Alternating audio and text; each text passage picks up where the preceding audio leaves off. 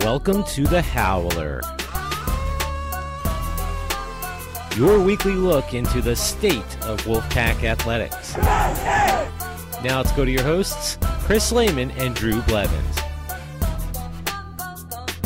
Hi there, everybody, and welcome back to The Howler, Wolfpack Sports Television's weekly podcast. It's been a long time since we were last with you. In fact, we haven't even gotten to discuss things like the Belk Bowl, a lot about the men's basketball team since they began ACC play. As always, I'm Drew Blevins. Chris Lehman will be alongside with us shortly. And of course, as always, we have a guest with us, and that is Aaliyah Singleton of the NC State rugby team, the women's rugby team, that is. They're getting ready for their Major League tilt against the UNC Tar Heels. Aaliyah, thanks for taking the time to be here with us. Yeah, no problem. Nice to be here. So first of all, a lot of people don't know about rugby because it is a club sport, but can you explain a little bit about it and what the appeal is to having a rugby team here at State? Okay. Well, rugby in its most basic form is equivalent to almost taking all of the different sports that you can have for, women, basketball, soccer, track, taking the most basic forms of these and putting them all together. Oh, and add in football and maybe a tad bit of tackling, and you've got rugby. So it's a little bit different. It's bigger. It's a little bit bigger on a more international scale. So for us, it's a little bit weird. Like, we have to compare it to football to even, grasp what we're even talking about. So it is a little bit different. But basically how you play it is there's two different sides, 15 people on each side of a field, and you are tackling and, kicking a ball back and forth, throwing a ball, if you will. Your main goal is to put the ball down into the end zone, or try zone as we call it, and to score. So this is a pretty good club sport. You are coming off of a win against UNCW. Yep. North Carolina, your opponent, also coming off of a win. Can you tell us how the team's been doing this year? Well, this year, our team has been doing pretty well. We faced quite a bit of adversity early on. We've had quite a bit of turnover from some of our more senior players, of course. And in addition to that, we've been hit pretty hard with players who, of course, want to study abroad, distance learning programs. And, of course, these are great opportunities for our students, and so we're not going to, not hold them back or anything like that. But on a team level, we've really asked our rookies this year to step it up, our vets as well, and to kind of assume these new roles of leadership, both on the field and off the field. And so I think we're really seeing the benefits of that now. We're a very try-hungry team. Now we're able to score points, not just from one person or two people, but from numerous people. In our last game against UNCW, we won 84-5, not by, just a few people scoring, but by 7 different people scoring. And so that's definitely a testament to not only the players themselves learning how to, work with each other, how to share the ball and those responsibilities, but also to the coaches for teaching us, how to finish and making sure that we extend plays for as long as possible. It's Drew Blevins with the Howler alongside Aaliyah Singleton from the women's rugby team. Aaliyah, you read off those score lines, and there have been some very impressive scores, but how exactly does the scoring work in rugby? It is such a foreign sport to a lot of the students here. Can you explain how that goes for us? Yeah, so the way that you score in rugby is there is what you call a back line. And so your back line is basically your offensive players. And they pass the ball backwards to progress forwards. It's a little bit strange, but you're running down the field and you're trying to put the ball and touch it down into your scoring area. It's kind of like getting a touchdown in football, except you actually have to you have to touch the ball down. We call that a try or a score, and that's for 5 points. And so you are trying to get as many tries as you can in the 80-minute time period that you have. And you're trying to, of course, beat the other team. And so it can be a little bit frustrating, but, it's definitely a great experience. It's fun once you've played it, and, just watching a game, I would definitely encourage everybody to come see it because it's something to watch. It's very interesting. And the last question with sort of the logistics of the game, you look at some of these terms like a ruck and a scrum and all those things. Right. Can you sort of explain the major terms for everybody at home who's going to be watching the game come Saturday? Okay, so a ruck and a scrum, actually both are they're interesting things. They both look pretty similar. A scrum occurs after a stoppage of play or after there was a penalty or violation that occurred. Say somebody accidentally hit the ball forward. That's a penalty in rugby. And so what you would do is you would stop, and the two teams would come together. They're larger players called the forward pack. They would come together, and it looks almost like two bears kind of just bearing up against each other and just fighting back and forth. And you'll see one person will actually kick the ball from underneath everybody's legs, and that's how you restart the play. Whoever ends up with the ball from that kick will be the person who starts, that side who will start with the ball, and then will be on offense. And so that's a scrum. A ruck, that is usually what happens after somebody is running with the ball and they go to the ground or they place the ball behind them or whatnot after being tackled. And so what happens then is two players, usually from each side, will then try to get over the player so they can get to the ball. And when these two people meet, they then have to basically fight for the ball, and they're trying to move the other person away from the ball as much as possible, while their scrum half, or basically the quarterback of their side, is trying to go underneath their legs and take the ball out so they can be on offense. That's a ruck. Lineouts are another way that you restart play after there was a penalty or after the ball, in particular, has gone out of bounds, or what we call out of touch. And so what happens there is you will see two teams have one person who flies up into the air. They will literally jump into the air, and they are held up there by like 4 people. And so it looks pretty startling to look at. But what they're doing is those 2 people in the air are fighting for the ball. They're trying to, move the other person's hand so then they can get the ball and bring it down so they can have the ball and have that in their possession. So, of course, you can be on offense again. Let me see. Any other major things? Oh, the back line and the forward pack. You'll probably hear me say that like 1,000 times this time. The forwards are usually your bigger players. Usually they do a lot of the tackling. They do a lot of the, hard grunt work. And then your back line, those are more of your smaller players, your faster players typically. They do a lot more of the try scoring, and they get the nice things, they don't get as roughed up as bad. So it's usually pretty nice when you get to be a backliner. So now to get into the matchup here with North Carolina, obviously there's always a huge rivalry between NC State and North Carolina, and it's tremendous at all levels for all sports, including club. But can you give us a little insight as to what the opponent is and how good Carolina is at this? All right. Well, North Carolina, of course, is going to be our biggest foe. Of course, they're going to be a little bit fast. They're going to be good because why else? They're the Tar Heels. But what we're really worried about, or the things that we per se have to worry about with this matchup, will be, of course, their speed. Chapel Hill has always had very fast backliners as well as forward players who are larger and they can move you around. And so when they really start to run, you're going with them. These are very large women, so they will take you with them.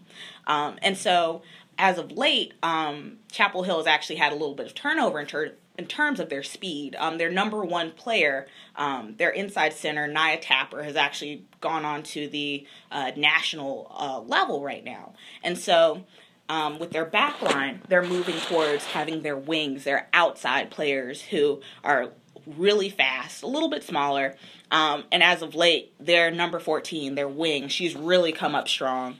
And she's using her speed to get around the edge of defenses. And so that really can stretch a defense thin. So I think for us this week, the importance will be put on to staying in a flat defensive line, making sure that, we don't leave any gaps in between us. We stick our tackles and we make sure that they feel it. In addition, you want to make sure that Chapel Hill does not pile it up on you, because when they score, it's almost like an avalanche effect. Once they find one weakness, it just keeps happening. And that's something that we don't want to get into trouble with. In the past, that's usually what happens, that we'll find ourselves, just 1 down or 1 try down or 2 tries down. And eventually you'll find yourself in a much larger hole. And so what we're trying to do, we want to avoid that as much as possible by making sure that, again, we stay flat, that we force some turnovers on their part. and that we take advantage of those. We win our rucks, and we get out the ball as fast as we can, get them to our outside players who we know are fast, we know are physical, and we know we can take them on. So that's going to be our game plan. In addition, we also have to worry about them poaching, which is, taking the ball from underneath the rucks and stealing them from you whenever they can. It doesn't matter when. And so that's something we definitely have to worry about. We have to look forward to that. And I think definitely this week of practice will be integral in making sure that we can we know how to approach that situation. You're listening to The Howler. Drew Blevins, joined by Aaliyah Singleton of the NC State women's rugby team. Whenever you have a speedy team like North Carolina, is your game plan to really try to tire them out? Not necessarily let them score, but be okay if they're getting points in the early going and try to fatigue them by laying your tackles and maybe trying to steal it at the end? Or are you going to try to go ahead and score with them from the get-go? We're going to try to score from the get-go. We want to start fast. We know that we can do that, and that's what we've been doing of late, and that's really helped us to make sure that, we physically and mentally just exhaust the teams that we're going against. Because everybody knows once you start seeing that number change over and over and over again on the scoreboard, it does start to wear on you mentally and physically. You're like, I'm tired. I don't want to do this anymore. We're not even winning. So that's something we definitely want to keep track of. And I think, given some of the struggles that Carolina is going through right now, in terms of, right now they have issues with their depth, of course, because, so many people are graduating. There's so much turnover with their players. I think that we have a really good shot at winning at this time. This is probably one of the most passionate and dedicated teams that I've seen, that I've been on personally. And I've played near about 5 years, so that definitely says something to me. These girls are hungry. They want this win. They don't just want to lay down to Chapel Hill and let them beat us again. I think we're definitely going to put up a really good fight. This is going to be a really good, tough match. And I think it will probably end up being a little bit high scoring, surprisingly. I think it's going to come down to defense overall. Both of our wins last week came pretty much blowouts. And so I think it will definitely come down to being, a defensive battle. And I think that's one that, NC State has historically won. When it comes to being about defense and being about the pack, we win. So I think that's definitely what this is going to turn into, and I think we have a really, really good shot at winning. If you had to pick out a couple of players who are your teammates who are going to have to step up against North Carolina, who's it going to be? I think, in terms of X factors, I think our flankers, which are some of our, what we call our loose forwards, they hang around with the pack players, and they are as fast as backs. They're not as big as a prop or as the bigger forwards, but they're feisty. And I think what we're going to need those flankers to do is to tackle like crazy to make sure that Carolina does not have the chance to really get into a rhythm. We want to mess with their consistency. We want to make sure that we can force some turnovers. And if our flankers are on it, if they're coming off of their off the line as fast as they can, they're really causing havoc in the back line. There's no way that Carolina, with their new fly half, with their new scrum half, those are integral players again, there's no way that they're really going to be able to stop us. And I think we could win there. Another key player will be coming from our senior member, Lainey McKnight. She is what we call our hooker, and she hooks the ball back during scrums. That's why I call her the hooker.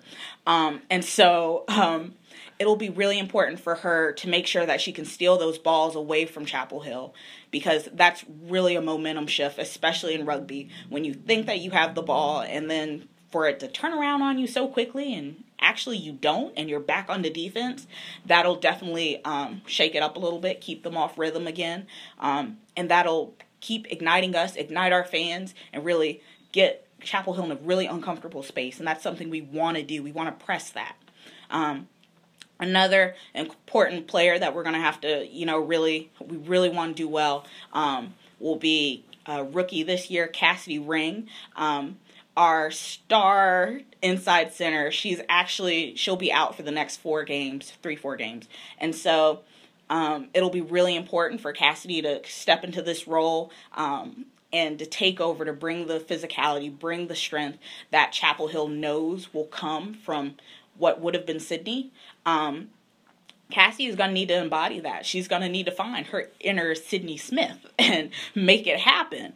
And I think the backliners around her, I think, will definitely make sure that, she will be fine. I think that she's a great talent. I think she's really emerging into herself this year. And this might be a breakout game for her. I think so.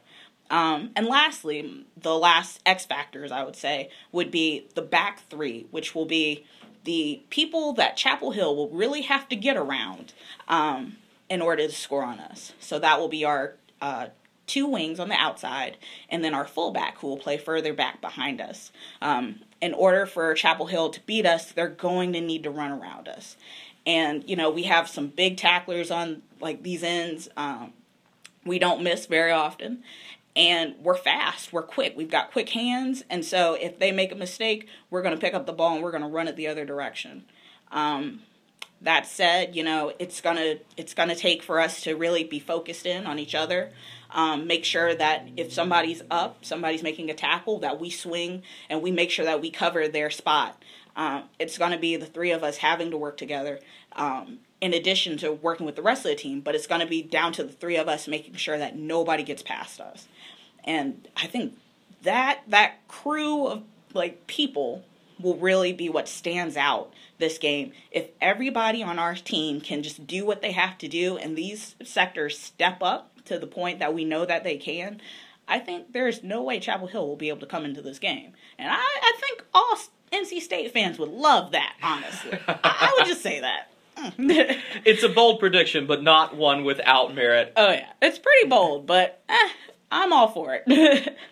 That's Aaliyah Singleton of the NC State women's rugby team. Aaliyah, thanks so much for being with us. Thank you. You can catch Aaliyah and her team in action Saturday morning as they take on the North Carolina Tar Heels. We will have that live on Wolfpack Sports Television. Myself, alongside of Sam LaFell, will have the call for you. Well, coming up on the other side of this this quick break, it'll be Chris Lehman and myself breaking down some of the other NC State sports: an undefeated wrestling team, a ranked swimming and diving team, preseason talk for softball and baseball, as well as a men's basketball team that's struggling and a women's team that is looking to make a little bit of history. That's all coming up on the other side. You're listening to Wolfpack Sports Television's productions of The Howler, giving you the state of Wolfpack athletics.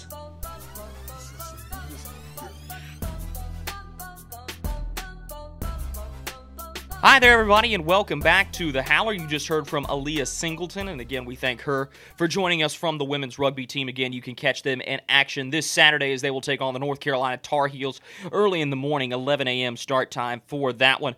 Now, we do have Chris Lehman back on air with us. Chris, it's been a long time since we've been on air, but finally we are back and recording another edition of The Howler. Yes, I'm glad that we're finally back to talk about some more NC State athletics. Should be a good one this week. Well, I'm actually going to defer to you now because we do have so many things to talk about. We've got men's and women's basketball. We've got wrestling. We've got swimming and diving. We've got cross-country and track and field, believe it or not. And we've got a very hot hockey team right now. So where do we want to go ahead and start this one off? I should we start on the lower end of the spectrum with men's basketball. That's been a rough season, and I think to some extent it was expected when you look at who NC State lost last year, especially in Trevor Lacey, who was a big key to that offense. And Cat Barber, while he has filled those shoes, has left other shoes to be filled, and there's no one there, at least right now, to fill those, and that has been really a problem for the Wolfpack. Well, over the past 5 games, Cat Barber has 3 of them where he's gone for 30 points or more, which is simply sensational. NC State's biggest win in conference play was an upset of number 15 Miami coming a couple of Saturdays ago,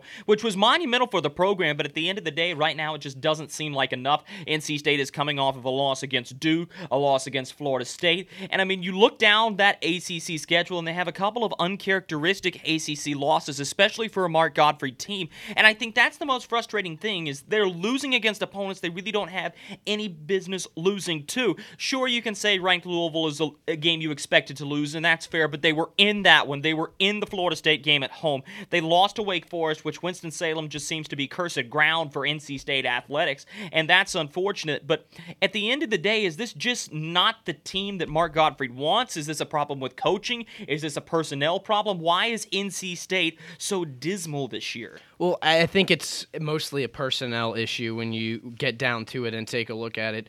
Even though if you go back and look at the Duke game, you have a lot of big contributors, but that's about it. You have Kat Barber puts up 26, Maverick Rowan 17, Abdul Malik Abu with 16, and then Cody Martin had 13. After that, you only have 2 other scorers. BJ Anya put up 6, and then you got 1 bucket from Caleb Martin. So you don't have enough contributors. When you look at that, do the quick math, NC State only has 6 guys that score in that game. You take a look at Duke, 1, 2, 3, 4, 5, 6, 7 guys, almost twice as many scorers, and that makes it a lot harder to stop when you have more guys who are a bigger threat at the basket. And right now, I think that's part of the issue. Terry Henderson might be that answer, but whenever he gets back, we don't know what he's going to look like. He's been out for a long time, and not only that, he hasn't played for longer than just this season because he transferred in. So it's very questionable as to what we'll see out of him, but it seems to me there's just one piece that seems to be missing to complement Kat Barber. Yeah, and that's the tough thing is there really isn't anybody that you can go to rectify that situation. And it's frustrating because last year there was some domination inside on the post, and that was Abdul Malik Abu and BJ Anya, especially on the defensive end. And this year it's been Abu and Abu and a little bit more Abu, because BJ Anya just has not been there offensively, and he's never been known for his offense, but it seems that he's even grown to be even more lackluster than he was last year in the post. Leonard Freeman looks quite scared to shoot, and that's something that you didn't expect to see, but all of a sudden he's become very skittish when getting the basketball, and that's caused a lot of problems for NC State, especially offensively. I mean, Mark Gottfried has told me many times, he goes, when you're scoring 78 points, you should expect to win a basketball game. NC State is number 1 in the ACC on the offensive glass. That's domination. That's outstanding in a conference that's very hard to do that in. The problem is defense, and I think that does go back to your core of big men, and that's worrisome. How do you fix that going forward? Well, first of all, you mentioned Abdul Malik Abu, and I want to recognize the incredible performance he had on the glass against Duke. 17 rebounds. That was more points. He had 16 points. He had more rebounds than points, which is very impressive.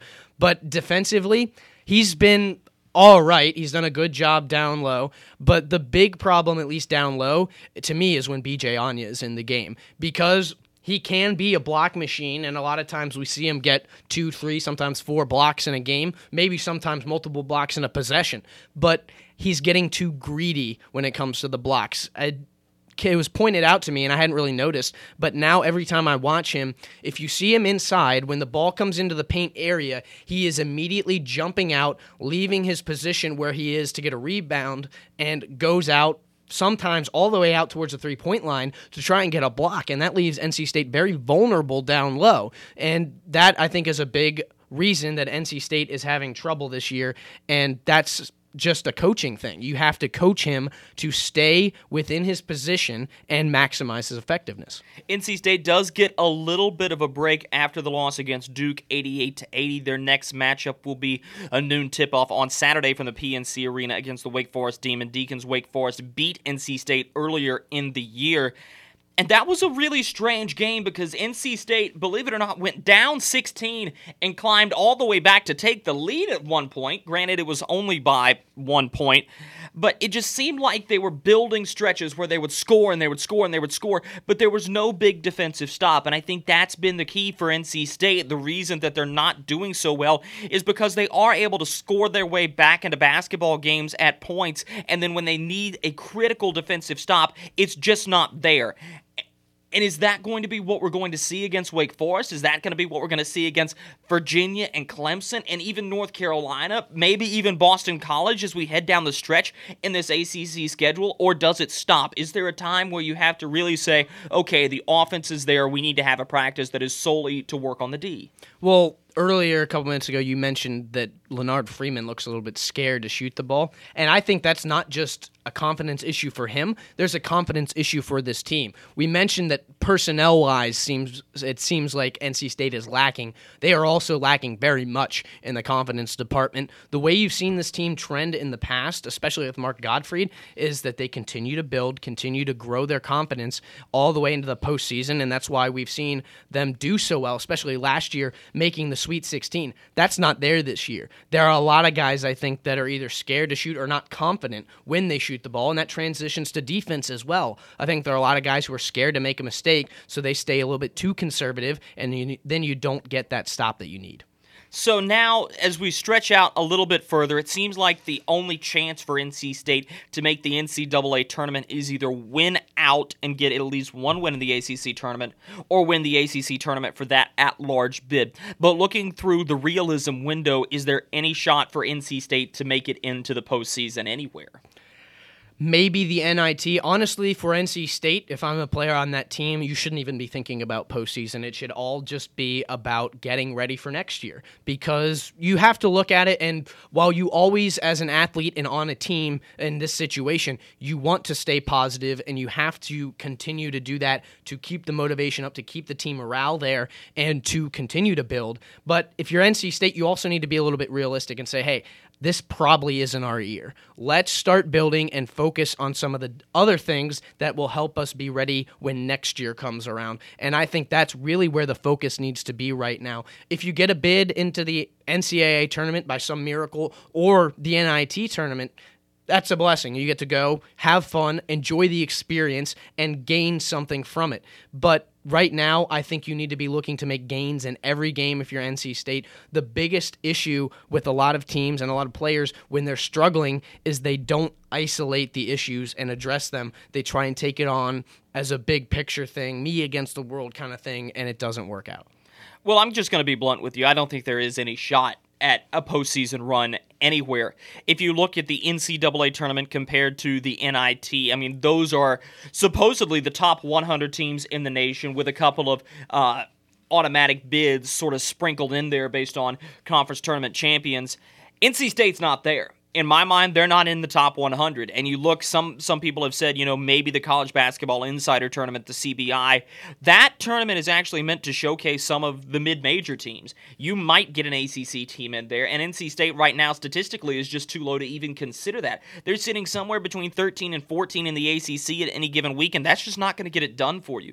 I think their best shot to make any type of postseason is making a run in the ACC tournament. And that's where I say, okay, it's great that you're going to have regular season games, but treat those really as tests and preparatory opportunities for moving forward in toward the ACC tournament, and then maybe you look at making a run. I think if NC State's able to bump their way up to a 10 or 11 seed, give themselves what could be considered an easy first-round matchup, then really prepare for that second round and maybe even a semifinal run. I think that's good for the Wolfpack. I don't think that they write themselves out of this tournament, because the ACC this year is the most volatile conference in all of college basketball. North Carolina just suffered 2 back-to-back losses, including one against Notre Dame, and after Roy Williams collapsed last night, it was almost a loss against Boston College, which was a struggle, and BC is notorious for being the worst ACC basketball team in the world. Clemson's making a run. Virginia Tech has shown strides where they could be really good going down the stretch. You can't write off Virginia.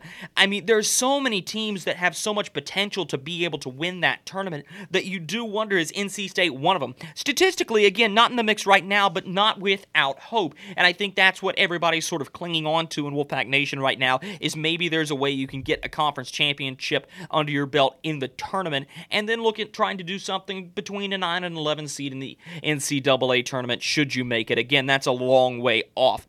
However, there is a basketball team that is doing excellently right now, and that would be the women's side of things. And granted, you're going to want to write off what has been a dismal week for NC State. They lost Sunday at Wake Forest in a poor shooting performance, one of the worst we've seen from this team.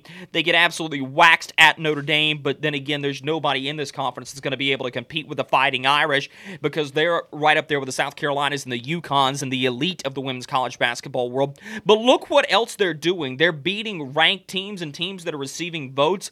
Their only ACC loss prior to this weekend was a loss against Miami and a loss against Louisville, and they really shouldn't have lost that Louisville game. They just sort of let it slide right through their fingers at the end, but they've taken down Virginia Tech, they've taken down Duke, they've taken down North Carolina, and that's tremendous. And you look at the core of young women that Wes Moore has on his team. You've got Schumacher and Ashley Williams, and you've got Dominique Wilson and Jennifer Mathurin, who are all just shooting machines. They've been excellent offensively. They've gotten back and played defense well to boot, and that's really unequaled success right now for Wes Moore. Yeah, and I think one of the things that we've seen him be very good at from the get-go here at NC State is maximizing the potential of his team. He's very good at finding ways to use everybody in the right way to win these kinds of games, and that's one of the things that I think builds a successful team.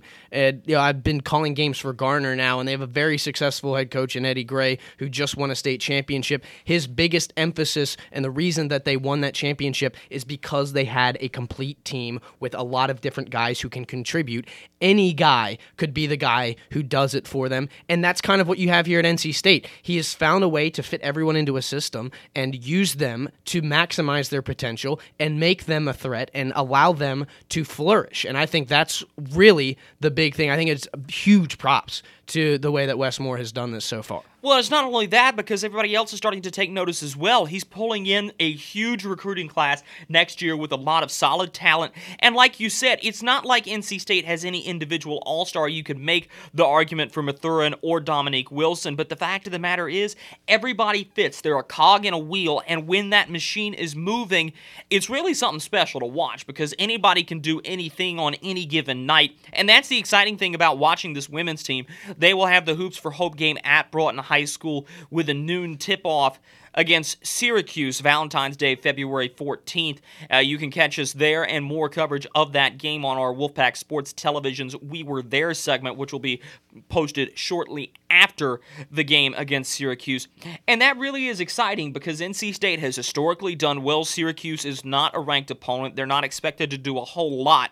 But this game has always been special because of the Kay Yao legacy, and I mean, this was built up by Stephanie Glantz, and Wes Moore has continued on this tradition, and really it's been quite touching because even going across the way to Chapel Hill, Sylvia Hatchell has also been touched by breast cancer and the horrid disease that is cancer. But can you speak to how special that's going to be? Even though it's not at Reynolds Coliseum this year, it's still one of the best events in all of NC State athletics. Oh, absolutely, and one of the things, and you see this in all sports, it's these kind of events that remind you what life is really about. It's, we get caught up in athletics sometimes. You take the Super Bowl, for example. People have been yelling about the Super Bowl since it ended, and you forget some of these things outside of it when you get kind of engrossed in sports, and this is one of those events that allows you to step back and really take a second look at life and see what it's really about and take away the sports for a minute, and that always tends to be a special event, and I don't expect it to be anything different, regardless of the fact that it will be at Broughton High School this year.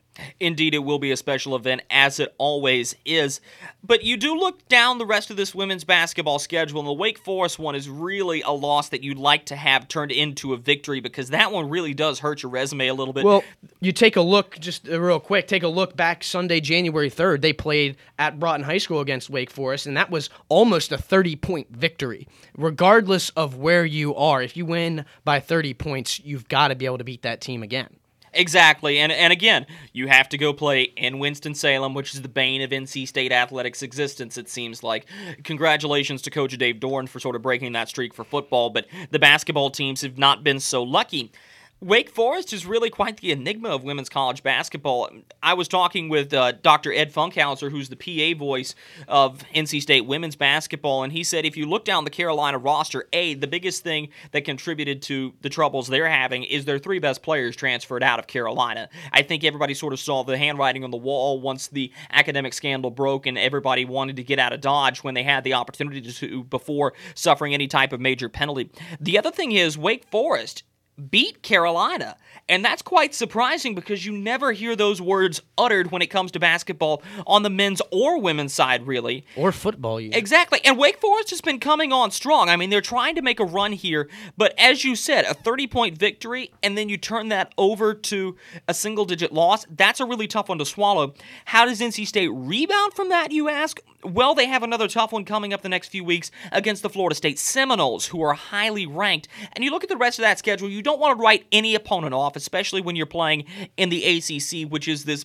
beacon of light in collegiate basketball. But that Florida State game is looking bigger and bigger as you approach it. How important is it going to be for the Wolfpack to try to secure a victory there?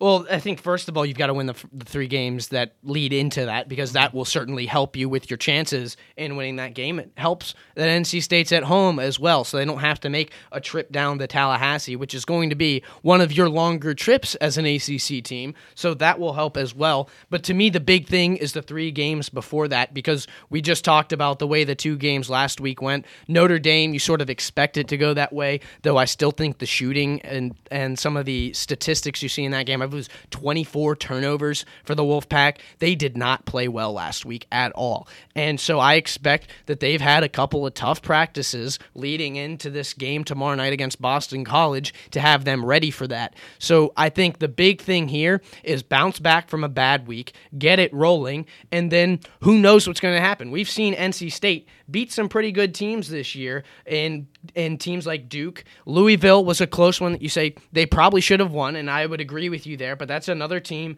that was ranked. They've also played tightly against a Florida team that has been pretty good this year as well. They've shown that they can play with teams like this. Now, it's a little bit different. You're playing a little bit more of a highly ranked team in Florida State, who's right around 10 right now. So it's going to be a difficult task, but it's not one that they can't do.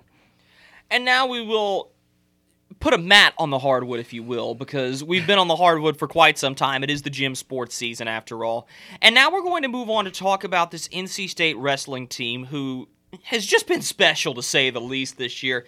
I mean, you look up and down this roster, you can say as you get in toward the heavyweight positions, those higher weight classes in the 185 range, that's really NC State's only weakness. But of course, it's not going to matter when you get to Nick Gwizdowski, who's on, I think, the most insane winning streak in all of collegiate sports right now. I'm not even sure what he's at, but I can tell you it's something absolutely absurd.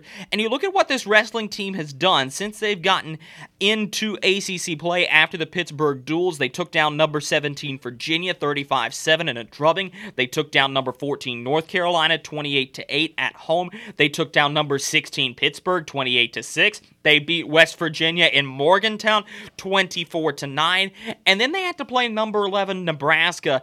And I really like the headline that GoPack.com had out, which was NC State toughs out a victory. And that's really exactly what they had to do. Lincoln, Nebraska is, again, one of those Midwestern places that has a propensity for doing really well in wrestling. And they came out and they really gave NC State all they could handle. And you did get to worry because they had a little bit more competition toward the lighter end of the scale, down toward Sean Fowles, who is ranked right now number 23, but he had only been 2-3 leading into that Nebraska matchup against other ranked opponents. NC State only gets the win 19-15. That's only a match difference. And of course, when you have the ultimate closer in Nick Gwizdowski, you're confident when you head into that heavyweight matchup, and you've got such an ace in the hole right there. But is NC State starting to show a little bit of weakness? Because by no means is this an easy finish to the schedule, because now they have to go and play number 8 Virginia Tech. That one is at home in the whole Hauser building. They'll finish up the regular season against number 5 Missouri before heading off to national duels in the ACC championship. So it's a tough finish to the schedule. Does NC State get the job done and finish undefeated? Well, that's a question that's very, very hard to answer. You say, are they showing weakness?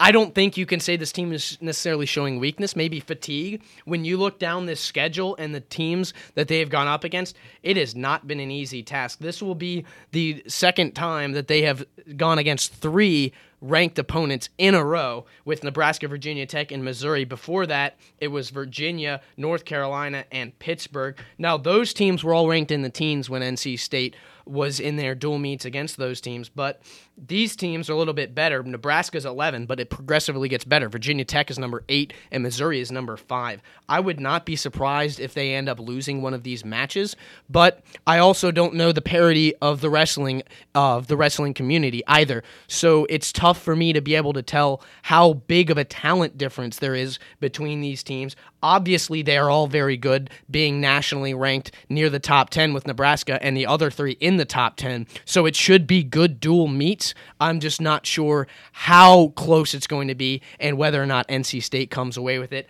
I'm going to say, based on the way that they have performed all year, I would expect them to beat Virginia Tech. The match against Missouri, that one's going to be a little bit tougher. You're going to be a little bit more tired. That's only 2 days after the meet with Virginia Tech. That's the one, if they're going to lose, I would expect them to lose. I totally agree with you. I think Virginia Tech is going to have a very tough time winning in Raleigh, especially when you think of it as sort of the last couple of times you're going to get to see Nick NC State has also Gwiazdowski. got a huge following now. There is actually an announcement made encouraging fans to arrive early for the Virginia Tech match. It was ridiculous. I went to the Carolina match, and granted, that is the rivalry matchup, but the crowd that shows up for NC State wrestling, a non-revenue sport, a sport that charges no admission, and it was an absolutely packed Dorton Arena, and I think that's great for this team.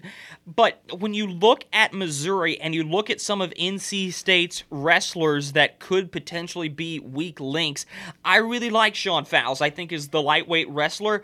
I think that he could do very, very well. He's only a freshman. He's got a lot of time to build. But I look at guys going up and higher in weight class, guys like Tommy Gant, who has been good, not great. Kevin Jack is of absolutely no concern. He's going to be able to hold his own. Pete Renda was not necessarily impressive when I saw him. I mean, who was the other one? Michael Boykin, as you get right before the heavyweight matchup.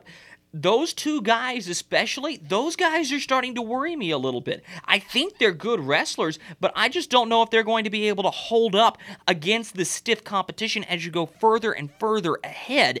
Of course, Nick Gwiazdowski, I think individually is going to do something special, but when it comes down to especially Missouri, you might be asking him to do one of the most difficult things, and that's win by fall. Get a pin on somebody. If not, make sure you're winning by a technical fall, or at least a major decision, so you're really starting to rack up your team score as well. Nonetheless, this is easily the most exciting team that we've had in NC State athletics at the Division I level all year long, and that's something special to see. Yeah, and any time that you win, I believe it's 21 matches in one season without losing, mind you, it's very impressive, and they are a very, very good squad, I think, and it'll be exciting to see what they do once they get into your other tournaments like your national championships and your ACC championships. Yeah, and again, Pat Popolizio has really done a great job just starting to build this program really from the ground up. NC State's never been poor in the wrestling department, but they haven't been great either. And now that they're consistently being ranked, it's interesting to see what's going to happen as they continue to move further and further along. Another team that has been doing well, a little bit of a cold streak, but nonetheless, they have done the best they possibly can, is NC State swimming and diving, and that's always exciting to see when you've got another non-revenue sport that continues to be impressive. And you look, they're taking down victories, especially against the ACC opponents that they've had to face. So most recently, you're looking at wins against number 19 North Carolina and against number 21 Virginia on both the men's and the women's side, which is always impressive to see. I mean, we had talked to Yahia Radman on here earlier in the year, going back to the first semester, and he was excited to see what this team could do, but all of a sudden now they're starting to jump into the rankings and they're starting to get into the conversation for NCAA tournament time when they're going to have to be going against swimmers and divers from Texas and Stanford and California, and really the outlier in that conversation is NC State, but they're very legitimate competitors. Yes, and you mentioned here Radman coming in and talking to us and his energy, and I think that's one of the things that's helping this squad is not just him, but the entire coaching staff has that energy. It's you want to harken it back to the days of Jim Valvano. The reason he was such a great coach is he brought that energy. He was an inspiration, and that was a big part of what made him a great coach. And that's one of the things that can help a coach be very successful. And I think that's what you're seeing here. You're seeing a lot of energy from this team, and there's a lot of potential, and we're starting to see results, and I think that is very encouraging for them. Well, what's really special about this is since North Carolina State lost to number 1 Texas at the Casey Aquatic Center in Raleigh, since then in dual meets, get this, they took down Florida International, big win, Kansas, win, Florida Gulf Coast, win. Liberty, win. Central Connecticut State, win. Their dual meet performance since then has been absolutely tremendous. And they were supposed to dive only against Clemson, dive and swim against Virginia. That was canceled due to Nor'easter Jonas that came through and ended up snowing out a lot of athletic plans. But coming up next for NC State is going to be the ACC Championships for men's and women's diving. That's going to be exciting to see. Following that's the swimming championships. And then you head into the Zone B championships and the swimming championships once again. I mean, it's championship season in the swimming pool right now. What do you expect NC State to do? Oh, it'll be interesting to see how they finish out the season. I'm sure they're certainly getting ready for it now, but there are a lot of good swim teams in this conference, so it's going to be tough. They're still building, but I expect a strong showing. You look at the male swimmer of the week this week is John Burkett from NC State. He picked up a qualifying time for those B regionals, so you're starting to see some of those things come together, and I think it'll be interesting to see how they do. I expect a pretty strong showing. We have about 10 minutes left here on the Howler, so we're going to do a little bit of rapid fire before we finish up our roundup in winter sports, which will be NC State hockey. I do want to ask you a couple of questions about NC State football. I mean, that seems to be right now the revenue sport that's really driving NC State athletics. Dave Dorn has a really competitive schedule. He got a great recruiting class over signing day, though, ranked in the top 50 nationally, which is absolutely outstanding. Headlined, of course, by tight end Thaddeus Moss, the son of Randy Moss. NC State also announced that on their schedule they have made an amendation. Their opening matchup against the William and Mary Tribe will not be on Saturday, September 3rd. Instead, it will be on Thursday night, September 1st in Carter Finley Stadium. Time to be announced. That should be a twilight kickoff around 6 or 7 p.m. Most likely that will be an ESPN televised game as well, just because of the time they've moved it to.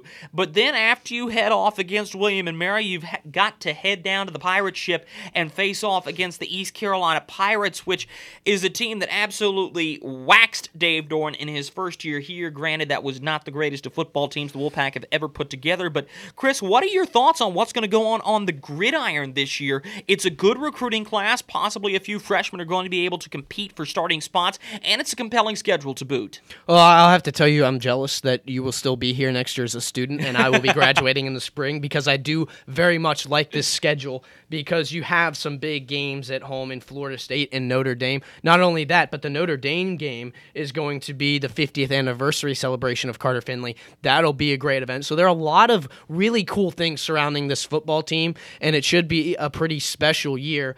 It'll be interesting to see what happens now with Brissett gone. You always wonder what is going to happen with when you lose a quarterback, so that's a key issue to look at. But the thing for me, the big determinant is going to be that game at East Carolina. William and Mary at home, that first game every year, I think everybody knows NC State's expected to win that game by 35 Yeah, they were points also or so. expected to beat William and Mary in basketball this year too, though. That's a little bit different. I think William and Mary's much better at basketball. We'll see how they turn out on the football field. But I think the big determinant is going to be that ECU game, because that is a big game. It's on the road, but you're going to get a lot of support because you're only about an hour and a half from home, and everyone who roots for NC State likes to root against ECU as well. So you're going to have some support. It's going to be a big game. Now, there's some questions with ECU as well now that Ruffin McNeil is gone. So this could be a weaker ECU team, but we've seen it in the past. If they're playing a Duke or an NC State or a North Carolina, they feel that they have to prove themselves. Recently they've garnered no greater pleasure than beating up on North Carolina.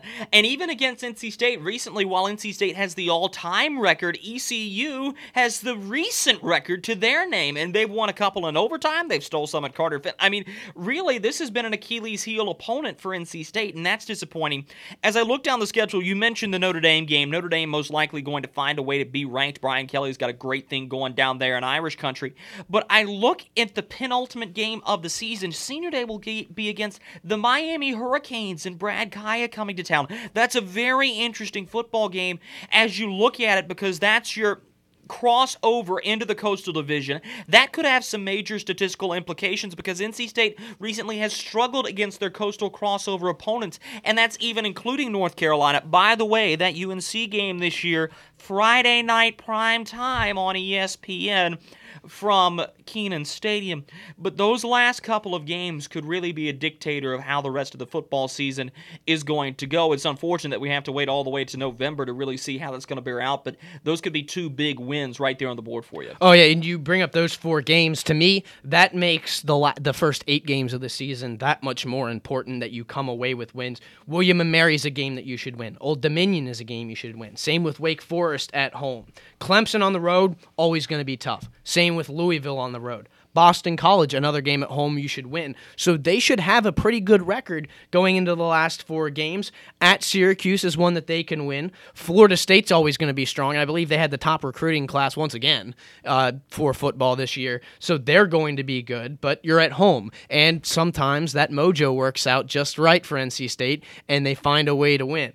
So there are plenty of games on the schedule that they can win. It's just a matter of whether or not they reach their full potential, and based on the track record, nothing against Dave Dorn because I think he's made some strides with this team, but I don't think he has quite reached the full potential of any of his rosters yet. Give me your prediction. Record, rank, bowl game.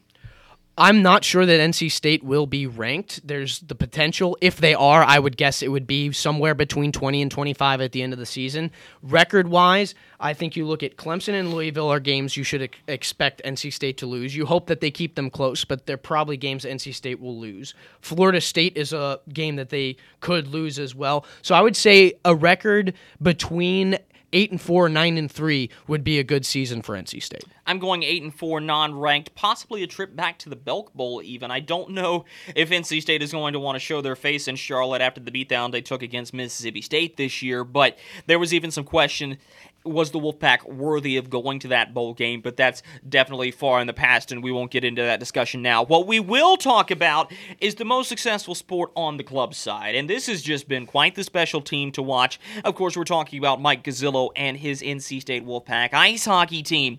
The team right now stands with a record of 19-2, ranked 14th in the Southeast, back-to-back ACCHL regular season champions. They clinched that with a 14-1. Yes, that's right, sports fans.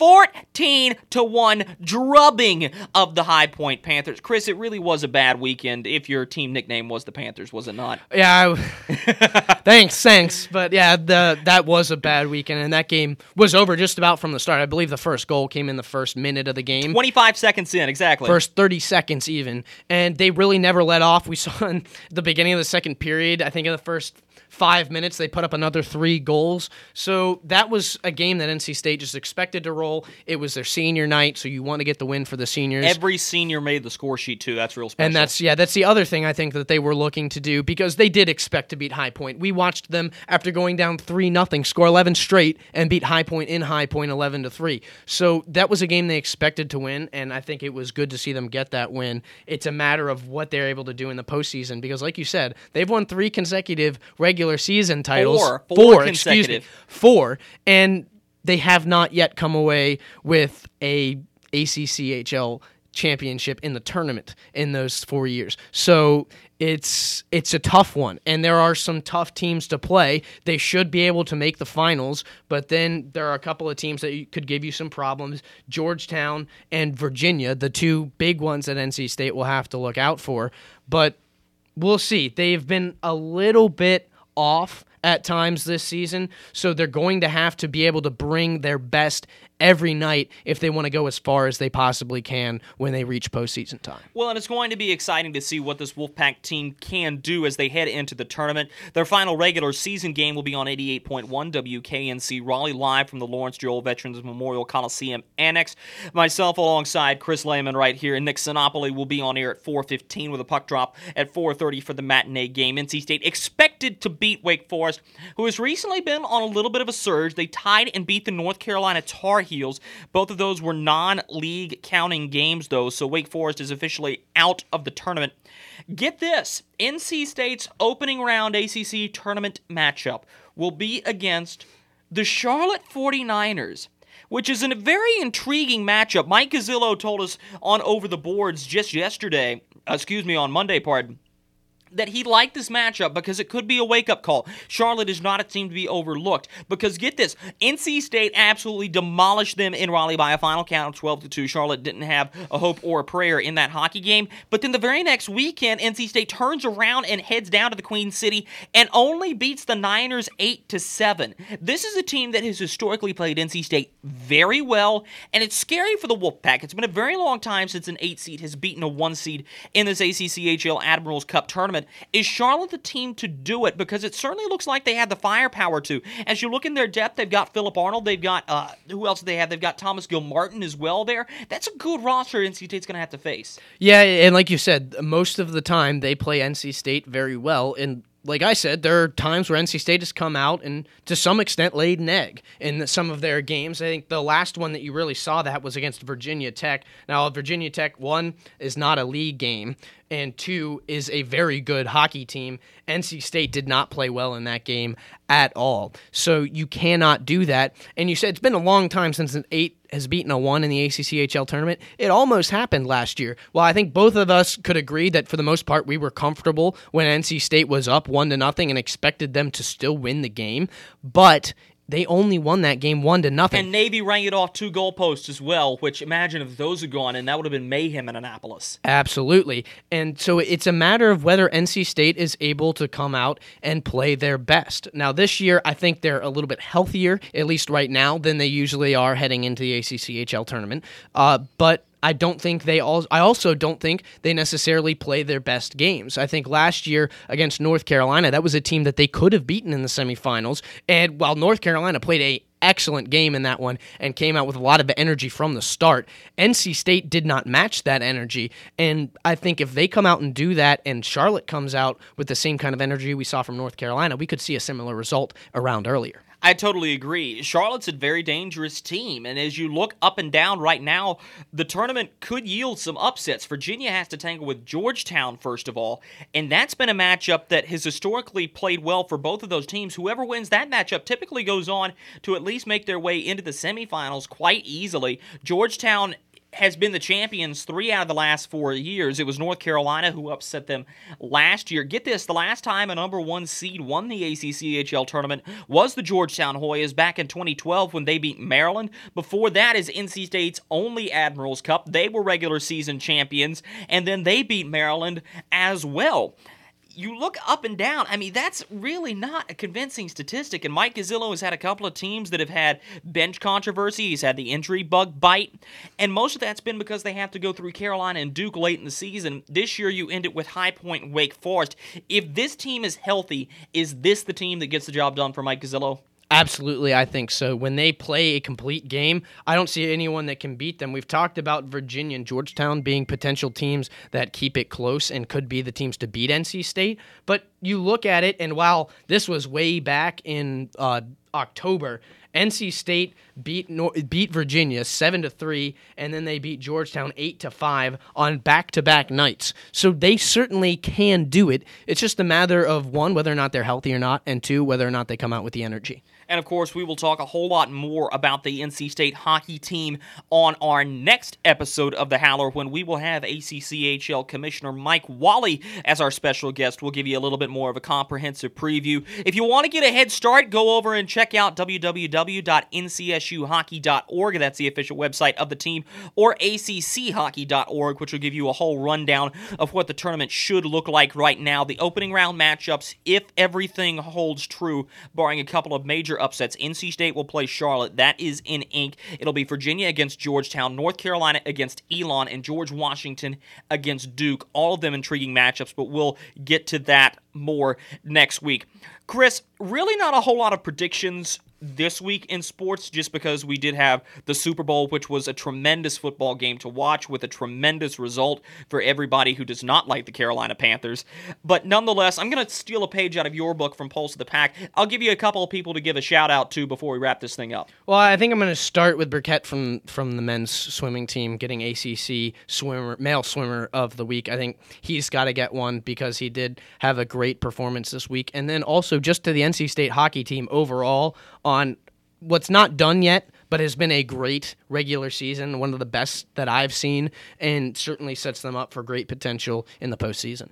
I totally agree. NC State's hockey team, I mean, this might be the year. It might be. I don't know if it will be, but certainly good potential there. You can't forget the other implication this year that has been added. Exactly, which is going to be if NC State wins the ACCHL Admirals Cup, their season does not end in ACCHL play. They will be heading to regionals. Location yet to be announced. We'll have more information on that coming up when we do our ACCHL tournament preview show, which is expected to air next Monday from right here inside of our office at the West Dunn Building. It'll be myself, Chris Lehman, and Nick Sinopoli doing the honors there. We're very excited about that coverage opportunity. Of course, all the games will be aired live from Main Street Arena in Charlottesville, Virginia.